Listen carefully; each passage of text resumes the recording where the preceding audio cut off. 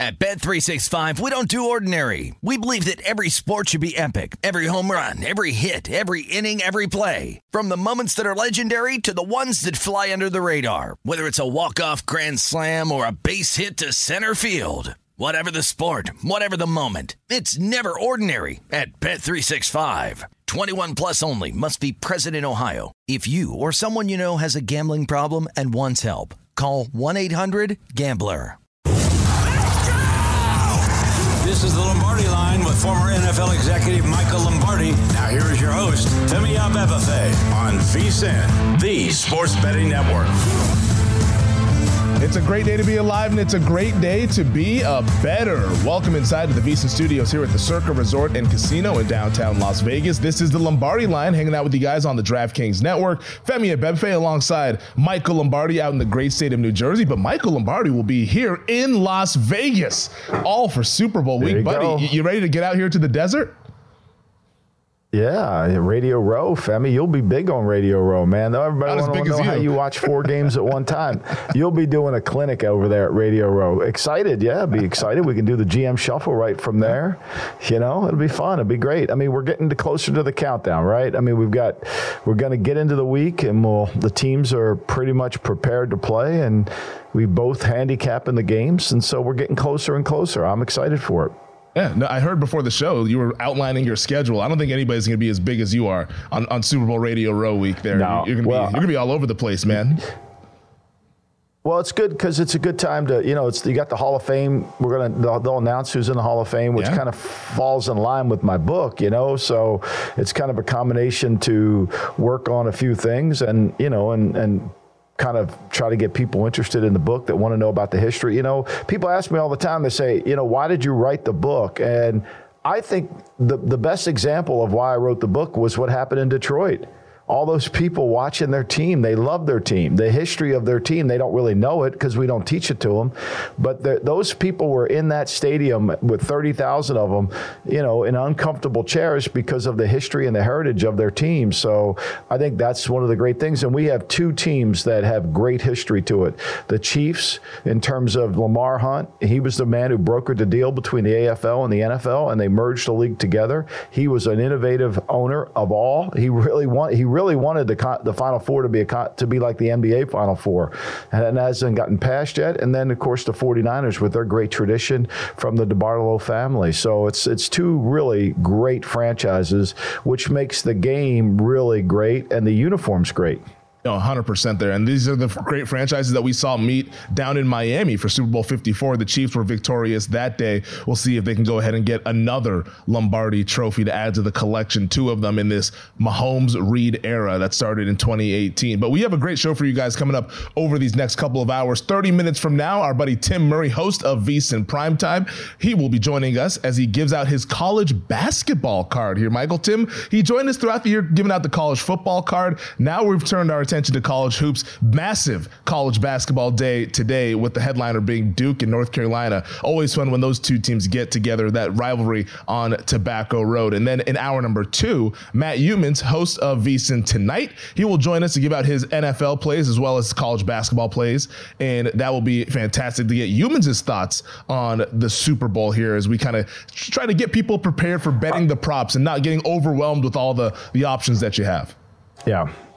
I think Bill Adie's newsletter this morning, really, what Matt was saying, and we can go into this later in the show today about, your props have to be aligned. I mean, you can't think one thing on a prop and then bet something opposite. You want to kind of keep it strategically aligned. And if you think the game is going to go in a certain direction, then the props need to match that direction, or else you're just going to be all over the place. And I wanted to ask you, are you in this basketball contest that I see everybody's in? I know Tim's in it. I saw the great Will Hill in it. Nobody can span the globe on sports more than Will Hill can. Are you in this basketball betting tournament that they have going? I am not. I'm not in the basketball contest. How did you not get asked, huh? The college basketball has had to take a back seat given the wedding that I have coming up in a couple of weeks here. We can't be locked into everything, Michael. We got to make concessions. Okay.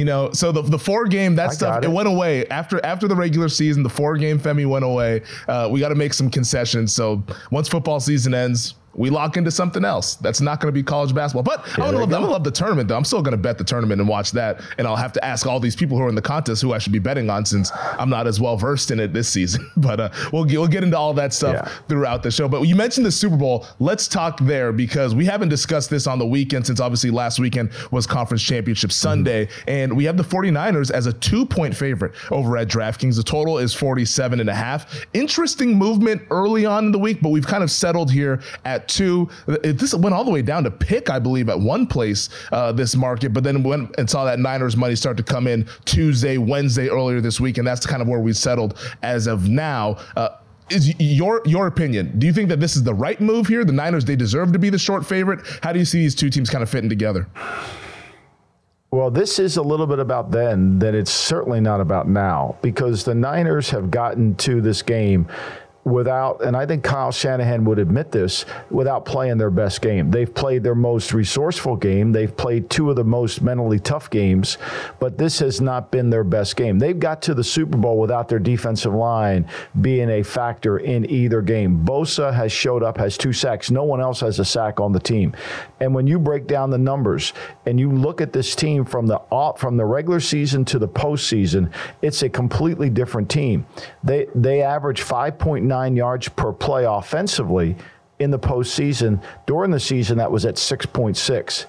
They average allowing 5.8 yards per play in the postseason, when that was down at 5.8 and 5.0. So they have really kind of gotten worse. I mean, then in the playoffs, they're 52% defensively on third down. They were bad on third down in the regular season. They were at 40.9, ranking 25th in the league, and that's gotten worse. So you've got to really say to yourself, man, they are fortunate. They are blessed to be here, because they found ways to win the game. And I think that initial betting from the Chiefs, when opened at 3, got all the way down to 1.5, was a reflection of that. And I think now that we take a little bit of time to step back, and then we really study the Chiefs, okay? When you really break down the Chiefs and you use a lot of the tape and you go through it, you realize that the Chiefs have been very good initially. Right? 46 of their 70 points started in the first half, right? They've been able to do that. They've only allowed 14.3 points defensively over the last 4 games, the 3 playoffs and the Bengal game. To me, this is when the new Chiefs were reborn. This is when they were born. And I think when you break them down, you're saying all they're doing is playing slightly better offensively, slightly. Like Mahomes was 7.0 yards per attempt passing in the regular season. He's exactly at that number in the postseason.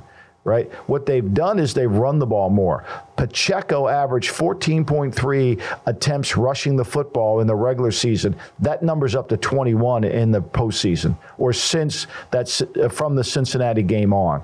And so I think what you're seeing is the Chiefs have decided to play mistake-free football, not lose the game.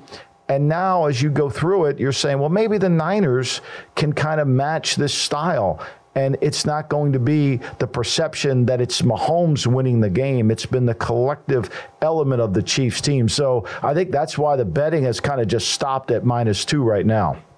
And do you think, because I know something that we've talked about is that when you evaluate the teams, you want to put more weight on what we've seen over the last 4 weeks or so. You want to take those games and weight those more heavily.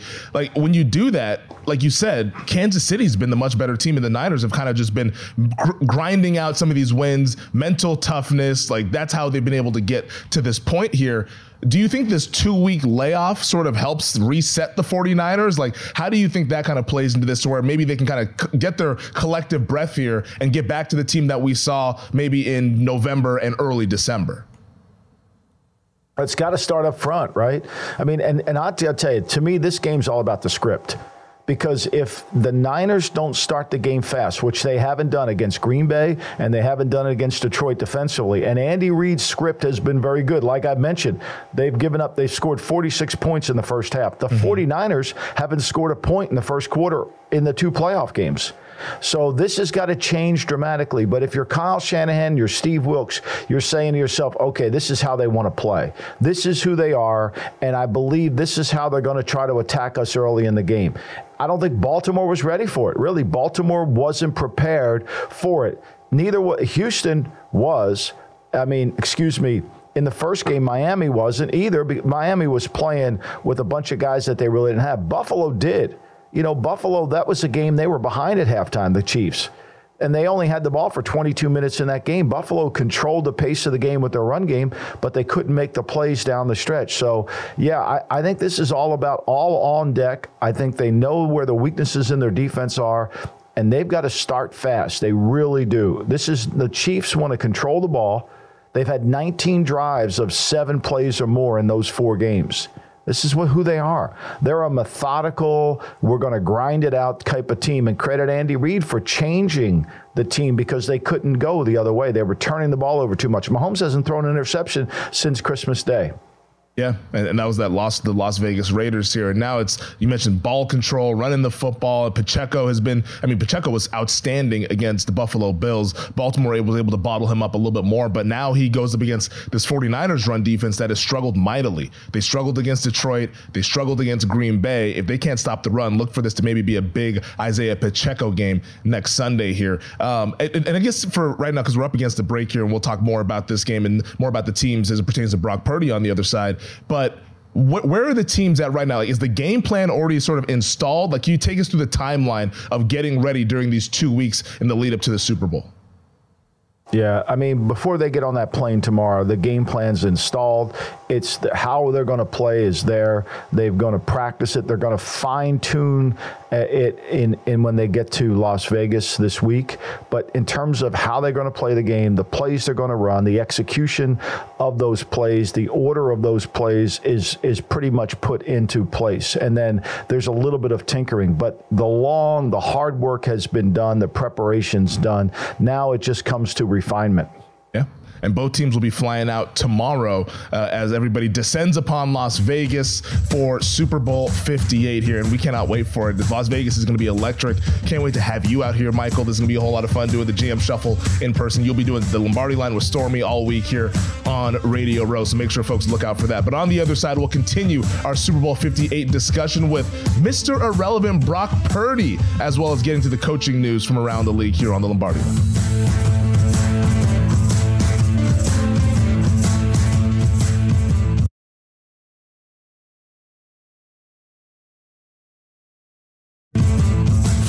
This is the Lombardi Line with former NFL executive Michael Lombardi. Now here is your host, Femi Abebefe, on VSiN, the Sports Betting Network.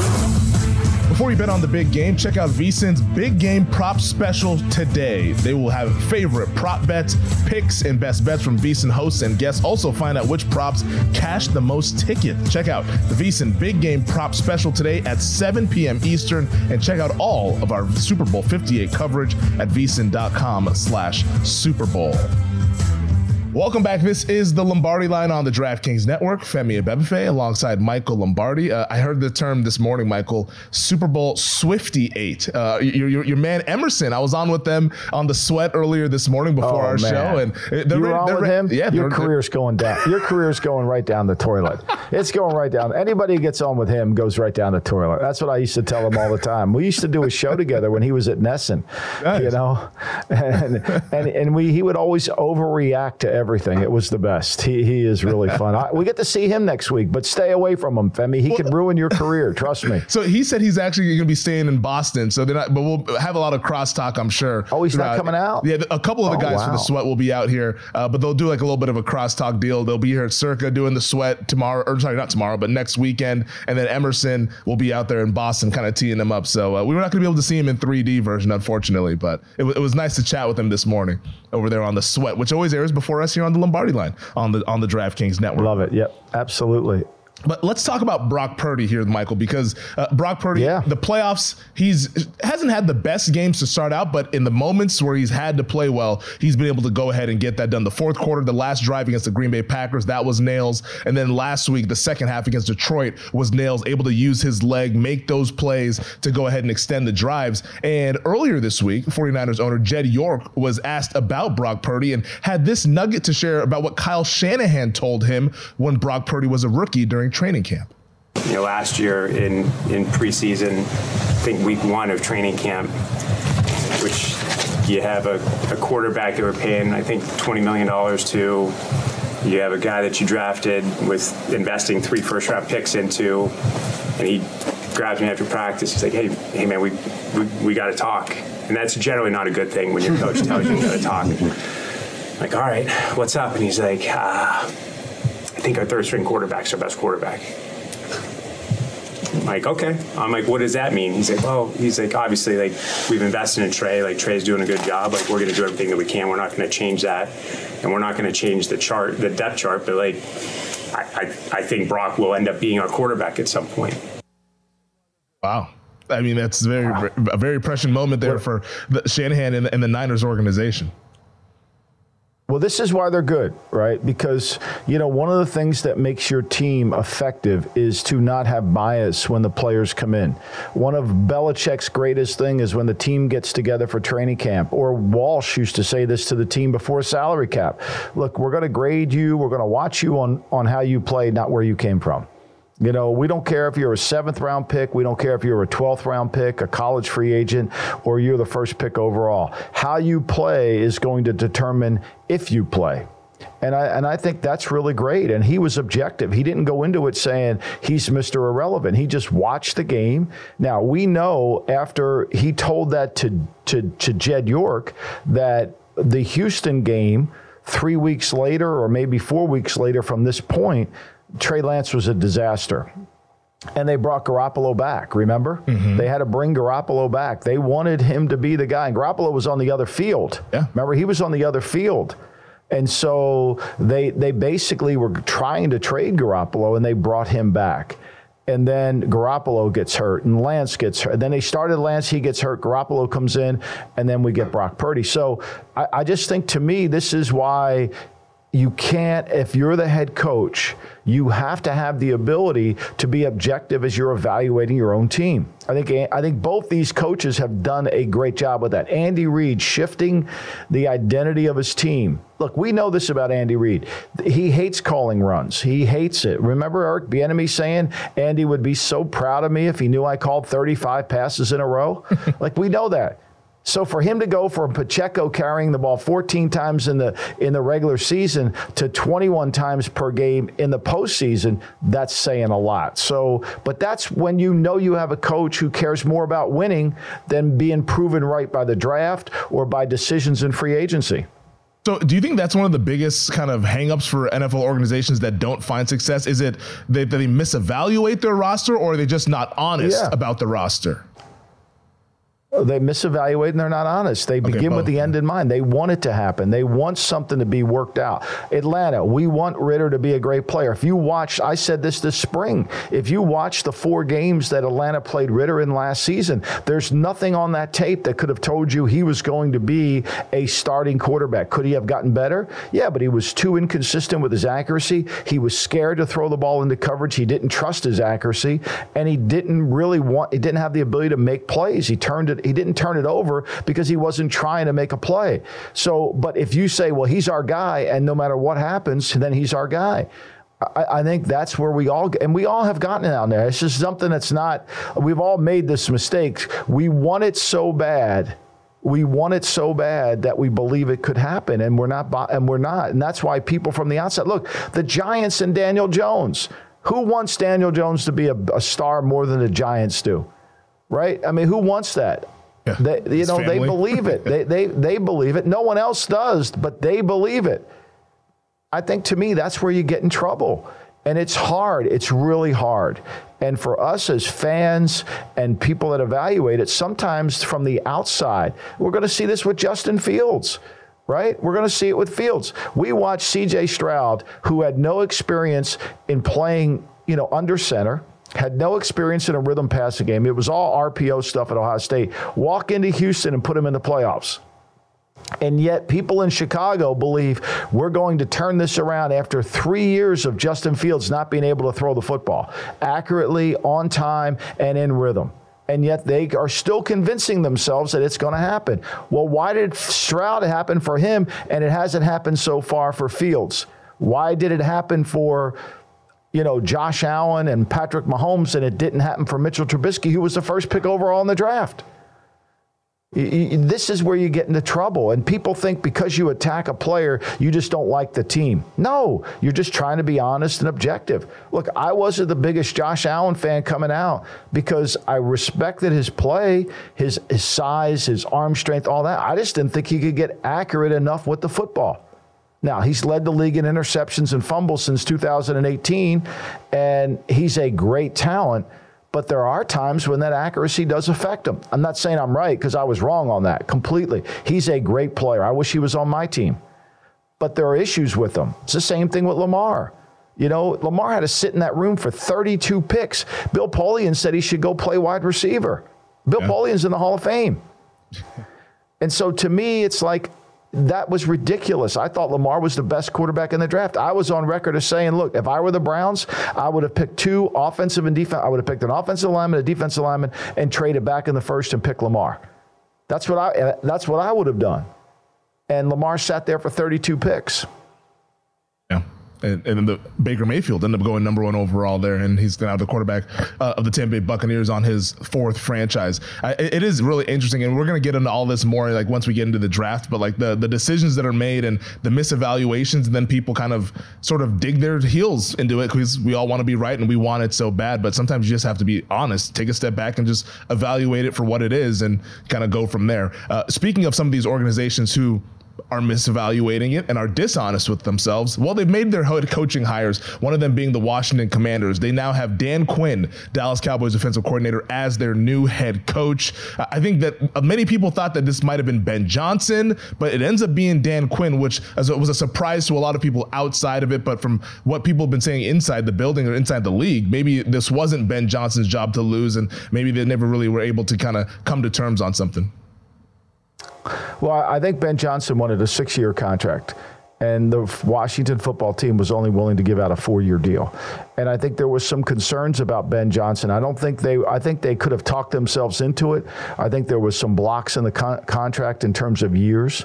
So I think that became a sticking point. Look, here's what we do know. The Washington team wants positivity. They want somebody in their building who's going to bring energy. They want somebody in their building who's going to get the players to buy in but not be too rough on them. That's what we're seeing, right? And that fits Dan Quinn, right? Seattle wanted to go a different direction. They wanted a little bit more of a harder edge, so they went with Mike McDonald.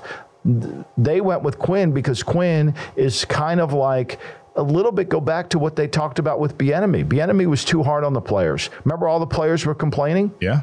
Bieniemy would have been the head coach of this team in week 8, week 9. There was no reason to keep Ron Rivera around. You could have given Bieniemy a tryout, but the players didn't want that because he was too hard on them. He was too demanding.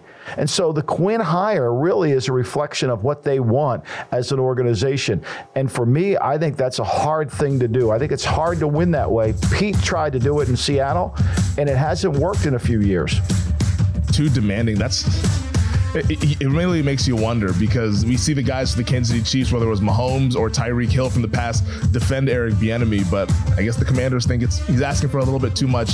Now they have Dan Quinn. All right, Tim Murray will join us next year to break down the college hoops card here on the Lombardi Line.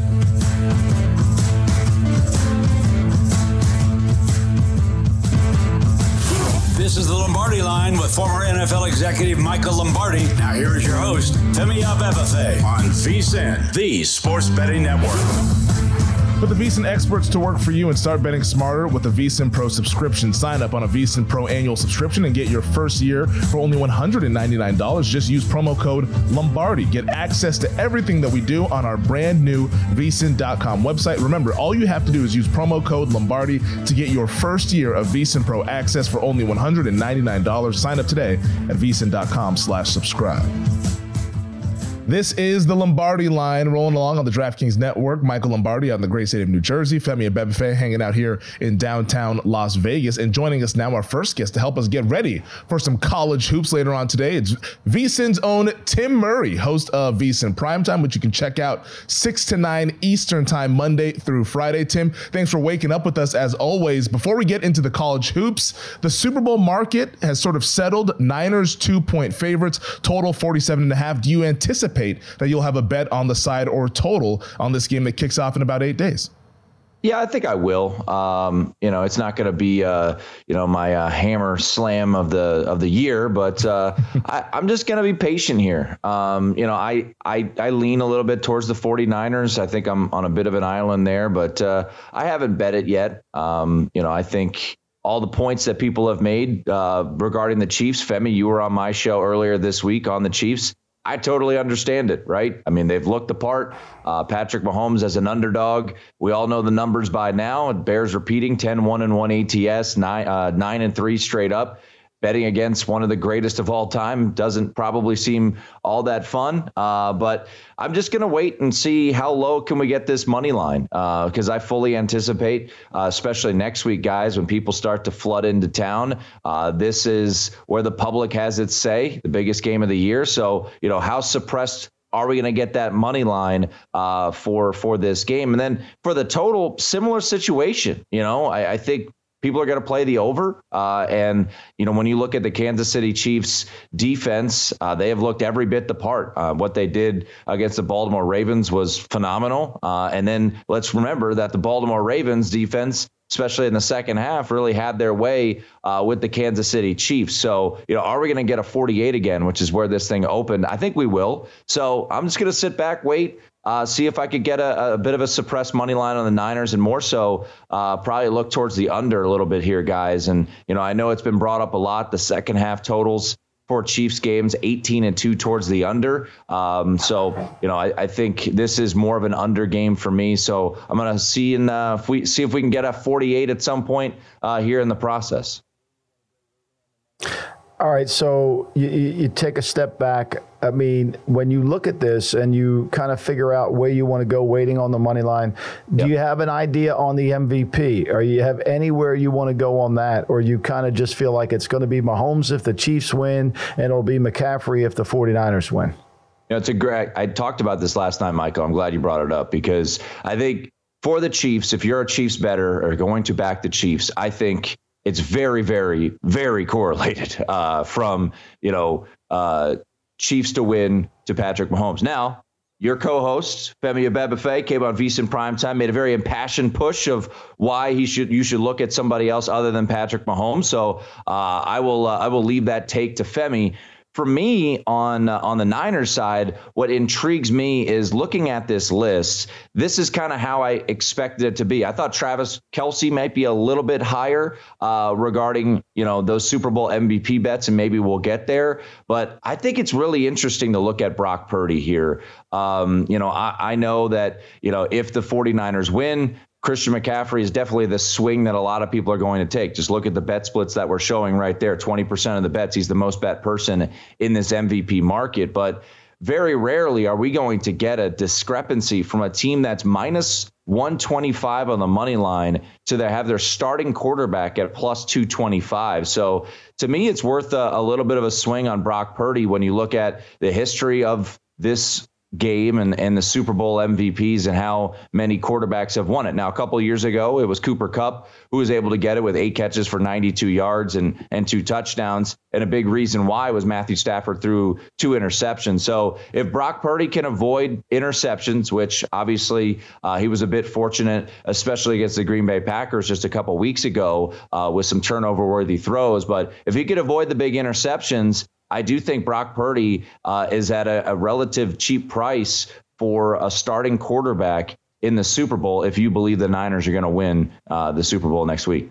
No, I 100% agree with you. I think Purdy's being undervalued in the market right now. Plus 225 for the quarterback of the team that's favored. It seems like if you like them, like you mentioned, Tim, you should bet Brock Purdy. We're hanging out with Tim Murray here, host of VSiN Primetime. Check it out Monday through Friday, 6 to 9 Eastern time. Tim, let's shift over to college basketball. You will be in the college basketball competition, the Invitational, with our buddy Matt Humans. He'll join us in hour number 2 to give us the full details on all of that. But let's talk about this Duke North Carolina game. To Battle of Tobacco Road, always fun when these two teams match up. The Tar Heels 4.5 point favorites right now in the market. Total 152.5. Anything for you, side or total, in this top 10 matchup? Yeah, you guys know me well enough by now to know that I love situational spots. Obviously, this is the rivalry in college basketball, and for me, we saw a little bit of movement towards Duke. This thing opened 5 down to 4.5, so not too crazy of a movement. But for me, North Carolina coming off the loss really hampers the chance, in my opinion, to kind of get UNC in this spot. So I kind of look at the under. I haven't bet either side of this one. Last year, obviously 2 very different teams from last year. North Carolina didn't even make the NCAA tournament last year, but I do think Duke and North Carolina, if I had to play something right now, it would be under in this game. We've seen the market move a little bit towards the over in this one. It opened 152.5 is where we stand now. But this is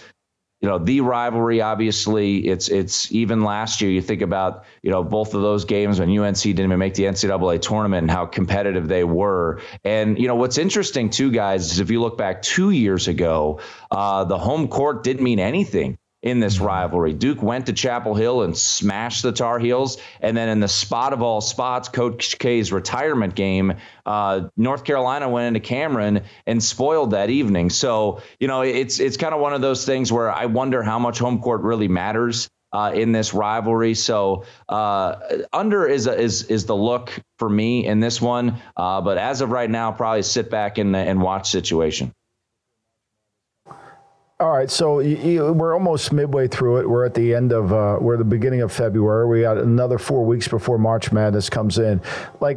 Is there a sleeper team that you think, okay, they're not playing their best, but eventually they can become? Is it Kentucky if they improve their defense? Is it really Purdue? Where do you think this would be on a fairly good odds to get to the Final Four? Yeah, no, it's we're all looking for the FAU from last year, and right. Purdue, Houston, UConn, those are all going to be your short odds right now. Purdue's got a big chance, big game, on Sunday in their top 10 matchup there. I'll give you a couple, if you're just looking for who can make a run to the Final Four type of longer shots, Michael. I don't know if this team can win the national championship, but a team that took a little bit of a hit earlier this week was New Mexico. They lost their game to Boise State. I really like the Lobos. Richard Pitino's got some really intriguing guards. So if you're looking for a super long shot to make a run, this year's Florida Atlantic, which I'm sure will be brought up countless times, to win the national championship, I think a team that I would say stay away from would be Kansas. I think they've got a lot of flaws. I just don't think the depth is totally there. So that would be a team that I would be a little worried to back. Kind of in the top 10 area. I have some questions about Marquette as well, making a deep run. So, I've been trying to eliminate teams more so than bet on teams, but a team that I do really, really like and, coming off a loss, so maybe get a little bit of juice on them is New Mexico with their guard play to potentially make a run to the Final Four. I don't know if they could win it all, but I think they could definitely make a deep run this year in the NCAA tournament. Kansas hosts Houston later on this afternoon over there at Fog Allen. Right now, the Jayhawks a 1-point underdog at home. You don't see that too often. Total 134. Tim, we got about 45 seconds left. What's your favorite bet today? Yeah, so we talked about it. I went on the show with Matt Humans yesterday, and a couple spots that are intriguing to me that I'll run through just real quickly. I do like Georgia taking on South Carolina. South Carolina has really been impressive, 18-3 on the year. Georgia coming off of a brutal loss to Alabama. South Carolina coming off the upset of of Tennessee. So Georgia, I do like Texas A&M against Florida in a really good spot to fade Florida off back-to-back overtime games. And then last one, hold your nose. Let's go to Washington, D.C. We're going to take the Fighting Ed Cooley's. Give me the 12.5 with Georgetown against Marquette. All right, the Fighting Ed Cooley's, who put up a solid showing last Saturday when they went over to Providence. They got the cover. He is Tim Murray, host of VSiN Primetime. Tim, thanks as always, and good luck with the bets, man. All right, see you guys. Thank you, Tim. Super Bowl superlatives next here on the Lombardi Line.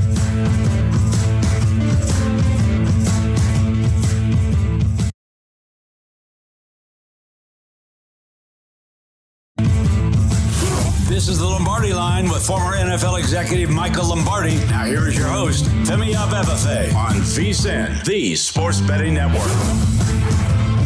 Looking for a super offer for Super Bowl 58? Well, DraftKings Sportsbook has you covered. Download the DraftKings Sportsbook app now and use code VSiN. New customers can bet $5 to get $200 instantly in bonus bets only on DraftKings Sportsbook, an official sports betting partner of Super Bowl 58 with code VSiN. The crown is yours. Welcome back. This is the Lombardi Line on the DraftKings Network. Femi Abebefe, Michael Lombardi. Thank you to Tim Murray, who joined us in the last segment, talking a little college hoops as well as the Super Bowl. So we're getting into that college hoops. You know, it's coming around the corner, but obviously Super Bowl 58 still top of mind as we're 8 days away from kickoff here in Las Vegas. And Michael, we played this game last week, conference championship superlatives, and we correctly predicted coach most likely to commit malpractice. We said Dan Campbell, and we got what we got. That wasn't hard. Last Sunday. It wasn't too difficult hard when you had the four coaches, but maybe this time it'll be difficult. We only have two teams to go from, though, between the Niners and the Chiefs, and we will start with the best unit on the field. Okay. The best unit on the field, I would say the best unit on the field has been the Chiefs defense. They've only given up 14.3. They've only allowed 10 points in 3 games in the second half. They've been really good at being able to keep people out of the end zone. Obviously, Buffalo moved the ball up and down the field, but they didn't get it in the end zone, didn't make plays when they needed to. So I would say of the 3 games or 2 games, the best unit so far that's playing the best is the Chiefs defense, because they are 3-0 in the playoffs because of their defense. Yeah, their defense has been outstanding so far during these playoffs. Last week, what they were able to do, just frustrating Lamar Jackson, the likely MVP, it was pretty remarkable. Steve Spagnuolo, I feel like he doesn't get enough pub. I know he's been a head coach in the past, and I don't think he's ever going to be a head coach again, but what he's done as a defensive coordinator in a number of spots has been phenomenal. Yeah, he's in the right. He does a tremendous job, and he forces the other team to play left-handed, and he takes the risk that he knows that if I can create a negative play, if I can get him behind the down and distance, I'm going to have a chance to win this game. And I think ultimately, when you look at it, other than the Buffalo game, I mean, really, Buffalo's got to be kicking themselves in the tail. I mean, Buffalo scored 24 points on them, and they had opportunities for more, and they just didn't get it, right? Buffalo was 3 for 4 in the red zone, and in the fourth quarter, they just couldn't, they couldn't get it done. They lost the ball on downs.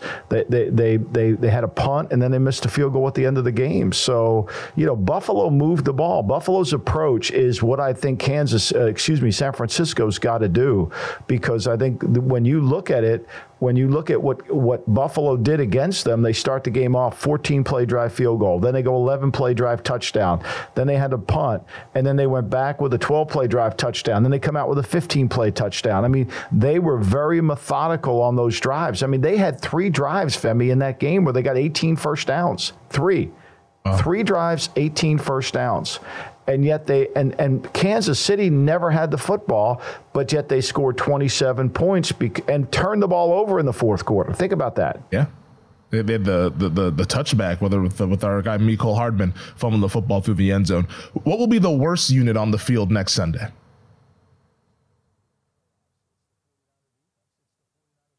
In reality, based on play, based on the playoffs, it's the 49er defense. It's the 49er secondary.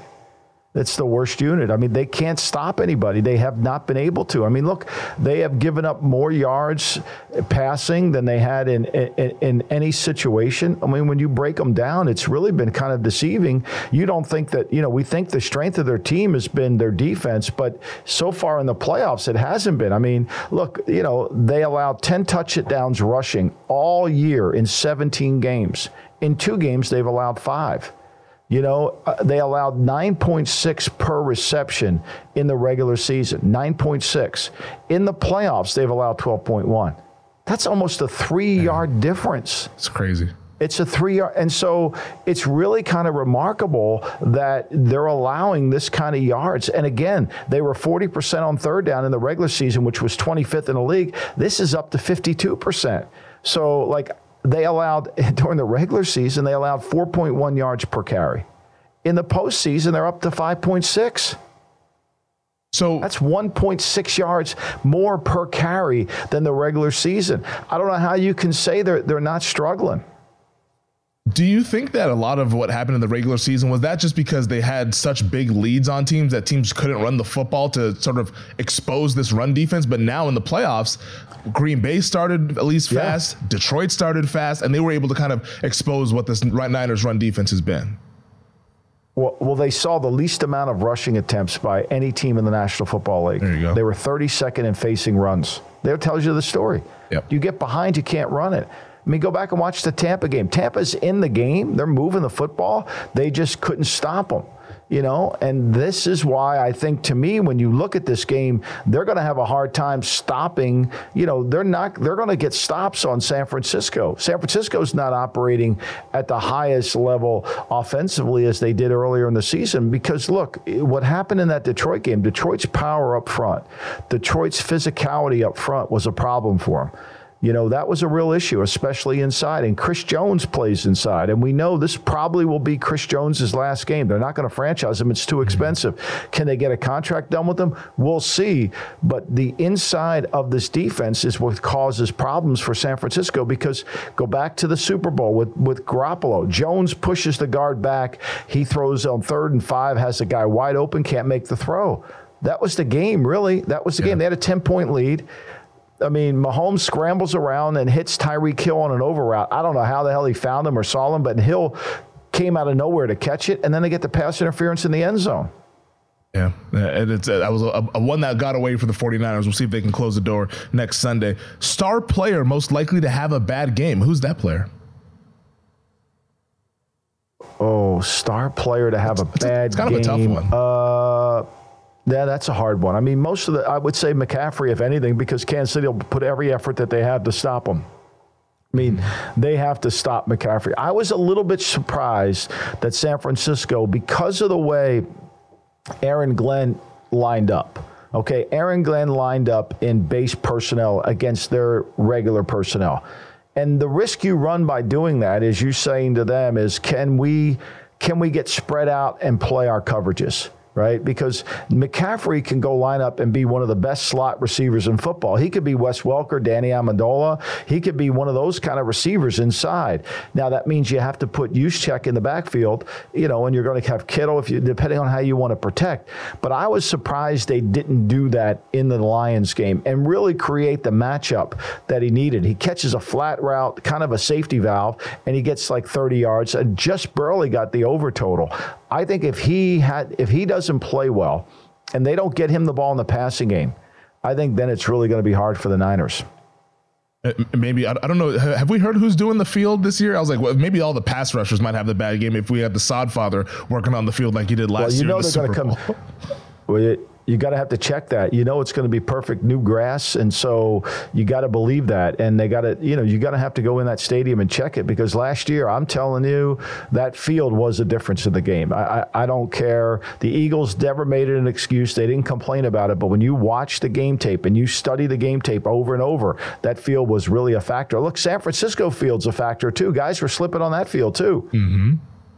Yeah, I mean, you got to wear those extra long spikes to be able to get the traction there. Who's the role player that's most likely to have a big impact?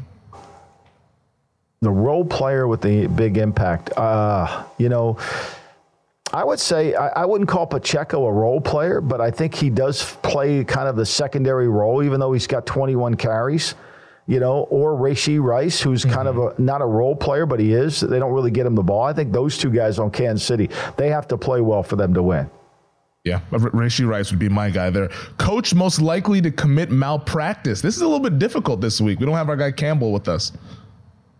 A lot difficult, because I think both coaches are usually really good. I mean, Andy Reid's never great in the 4-minute operation at the end of the game. He's always gets bailed out. I mean, he throws the ball to Scanling. If that's incomplete, Baltimore's got a chance to get in there, but that's a 38. The longest pass play they've had in the playoffs was that play there, and Mahomes would drop the dime in there. So when you have Mahomes, are you really taking a chance because he's so accurate with the football of the last month that you're really not? I mean, this is a hard one.